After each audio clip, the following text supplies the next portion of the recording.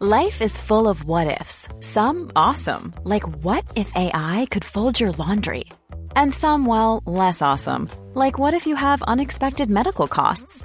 United Healthcare can help get you covered with Health Protector Guard fixed indemnity insurance plans. They supplement your primary plan to help you manage out-of-pocket costs. No deductibles, no enrollment periods, and especially no more what-ifs. Visit UH1.com to find the Health Protector Guard plan for you. Hey, it's Ryan Reynolds, and I'm here with Keith, co-star of my upcoming film, If, only in theaters May 17th. Do you want to tell people the big news? All right, I'll do it. Sign up now and you'll get unlimited for $15 a month and 6 months of Paramount Plus Essential Plan on us. MintMobile.com/switch. Upfront payment of $45 equivalent to $15 per month. Unlimited over 40 gigabytes per month. Face lower speeds. Videos at 480p. Active Mint customers by 531.24 get 6 months of Paramount Plus Essential Plan. Auto renews after 6 months. Offer ends May 31st, 2024. Separate Paramount Plus registration required. Terms and conditions apply if rated PG.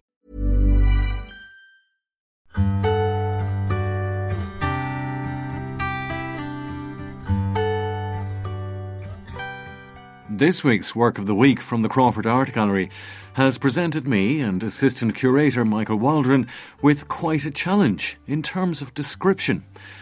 The challenge always has been to paint a picture and build an understanding for anyone tuning in with their mind's eye every week. So I rang Michael early on this week, full of the joys of life because the sun was still shining. Michael, it's an actually fine day for getting out and about, but in the meantime, you can give your eyes a little bit of an exercise as well by looking at this week's Work of the Week. And it is quite abstract. The artist is Katherine Boucher Beug, West Cork based, and the piece is called Entering. It's a very, very beautiful work and I think really compelling. A series of questions come to mind. Yeah. What am I looking at? What are the forms? Why the certain colours? What does it make me feel? All those sorts of things.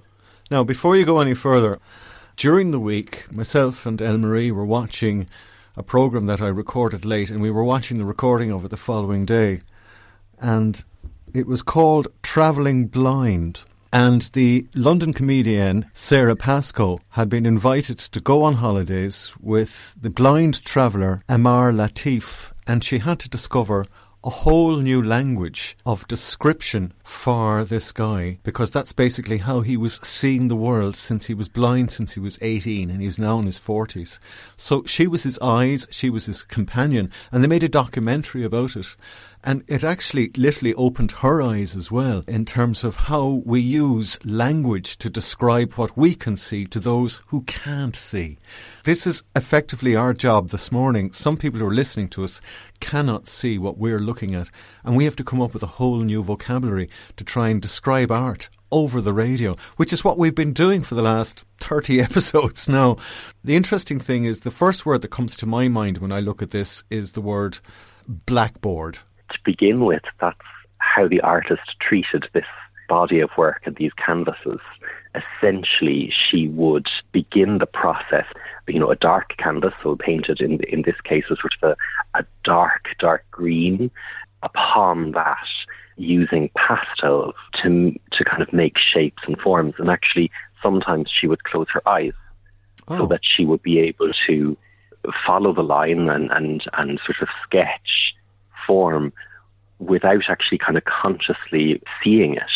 It was a sort of a practice or a technique of trying to let other parts of her psyche speak or form shapes.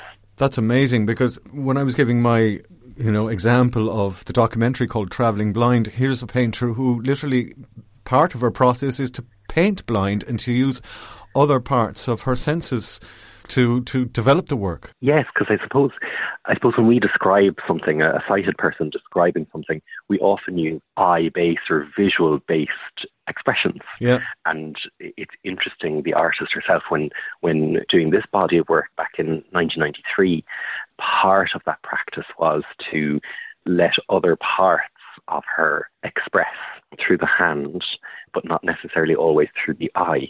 Yeah. So she did treat these canvases like blackboards, because the nature of pastel that she was making these shapes with and these marks, pastel could be erased. So like a blackboard, it could be a testing ground trying things, and if they were successful, continue with that and make them more permanent, or if they were less successful, then erase them. The next thing that I learned from listening to this documentary was Sarah Pascoe learned that she had to slowly build up a picture of what she was looking at, say, from the top of a mountain, the most extraordinary landscape in Turkey. It was like peaks of cream, these amazing prehistoric mountains that were literally hewn out of the earth. And she learned how to slowly build up a picture, which is what we have to do as well here this morning, using audio only to build up a picture for listeners who can't see what we're looking at. And the next thing that I was looking at after the layer of blackboard, which was the background, was some of the marks that were made on this looked very childlike. And that's a very interesting point. So I suppose I'll describe some of it. Yeah. So if we imagine this sort of blackboard as its ground, we're looking at a rectangular canvas, so in kind of landscape orientation, wider than it is tall. Yeah. And this blackboard is essentially, it's a very dark green, almost it's blue coming through. Yeah. Predominantly very narrow, almost scratchy white lines, and they're not perfectly straight, there's a wobble to them, and they do feel like perhaps something more childlike. Yeah. And at the time, the artist was considering childhood. This body of work was derived from car drawings that she made.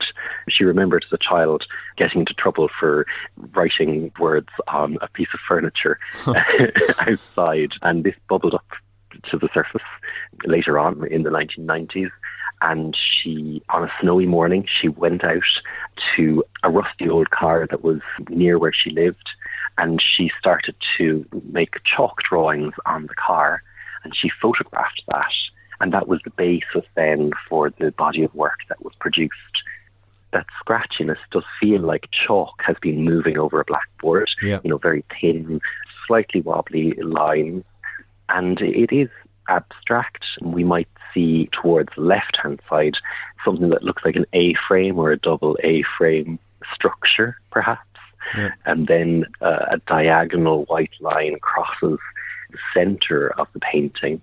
And then we come to this quite jagged-looking red form. Beside that, in the top right-hand corner, we have almost a wash of white, almost as if it was the snow that the artist walked through to this rusty car. So perhaps the red is the rusty car, who knows? Ah, I see what you mean now. Because the only colour there is this rusty red, and behind that then, of course, is the only other bit of relief that you can get from the blackboard as such, is that kind of snowy whiteness up in the top right-hand corner. Again, isn't it so hard to try and describe this to somebody who just can't see it? And even for people who can see it, the next step then is to give it some sort of meaning.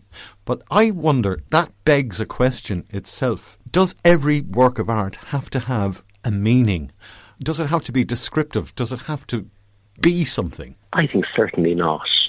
I think, of course, with this painting, the artist had an intention working through in a body of work certain ideas, and we might appreciate it through the artist's intention, through what the artist has said about the work. But we may also just sit with this. Yeah. For me, it's not necessarily a very restful painting. In some cases, it does feel slightly violent. It's jagged. It's not comfortable to the eye. No, and I think that's the beauty of art as well, that, we don't always have to square things away as being neatly packaged and pleasant and nice and just so. Sometimes, it's something that feels a little bit more raw, that connects with us, and we kind of go, that's how I'm feeling.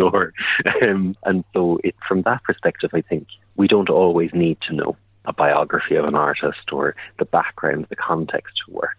Yeah. We can problem solve ourselves. Okay. Or maybe we just leave our mind wash over it, and maybe our mind will be taken somewhere through the painting. Does it leave you with a feeling after having seen it? Do you walk away with some sort of a feeling? I find it quite memorable. Okay. It kind of sticks with me in that way. Thankfully, I've been able to correspond with the artist about it and to learn more. But what's really interesting is that I'm left with questions. I'm someone who often likes to to know answers, but I actually am quite content knowing that I don't fully grasp this painting from the perspective of the artist. Yeah. Because the artist herself has said that it was sort of a public airing of a private or secret language that she had developed over years. Ah. And so it's our connection with that secret language. And we don't, of course, have the full vocabulary. Okay. We might be able to interpret or understand aspects. Okay. But will we ever fully know? So I like that mystery. I suppose maybe the clue about it is it looks sketchy at times, and it kind of reminds you of what artists would normally do with a work in progress. You know, take pieces from a sketchbook and then work on that some months later. In a way, this looks like maybe what she uses in her sketchbooks is part of her language, and she's decided to keep that, for the want of a better word, that vocabulary of her sketchbook and make that part of the finished work. This was a product of a lot of sketchbook work. Artists' sketchbooks can often be very private. We can think of them almost like a diary or a journal. Some artists will exhibit them or show them, and others will keep them to themselves because it's their working out, it's their thinking. Yep. And it can also sometimes be very deeply personal, even though, you know, on site we might not be able to understand what that means. And I think in this case, we are being given an invitation or an entry point into that, but only so far. And that's the name of the piece. It's called, quite simply, it's a one-word title, Entering. And is that what we're doing? We're entering her world. Because she also is interested in things like psychology and therapy. So if you throw all of these into the bag, you start to get a feel as to why this is here and why we've been invited to enter into this contract with her, to start to maybe decipher a little bit of the language that she's created over a lifetime. An extraordinary piece altogether. If they want to see it for themselves, just go online to crawfordartgallery.ie/work of the week, and you can begin your own voyage of uncovering and discovery with this week's Work of the Week. Michael, again, thank you. Thanks a million, Connor. When Michael told me that Katherine Boucher Beug used to close her eyes and paint blind, it was an amazing coincidence because I'd mentioned the documentary film Travelling Blind. So I leave the last word to our blind traveller, Amar Latif, who in the company of Sarah Pascoe got to see the world through her eyes. It's been almost over 20 years since I lost my sight. And I'm just worried that I'm beginning to forget the way things look. So would it be harder to build a picture in your mind? Oh, massively. I mean, right now I'm able to just about get an idea of things that you describe.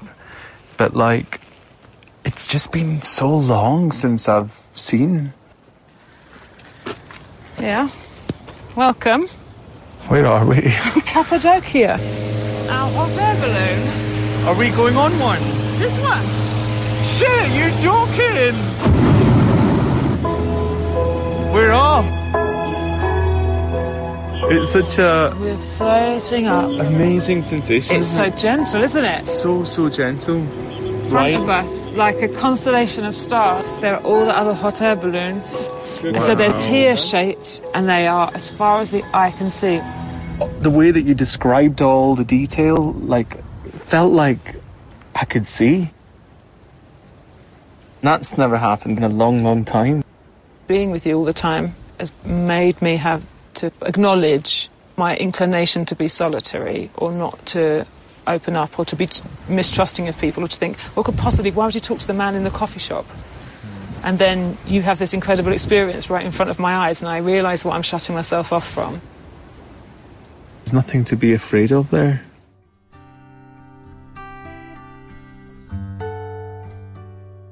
So that's Entering from 1993 by Katherine Boucher Beug. You can see it online at www.crawfordartgallery.ie/work of the week. And as always, begin your own voyage into the world of art.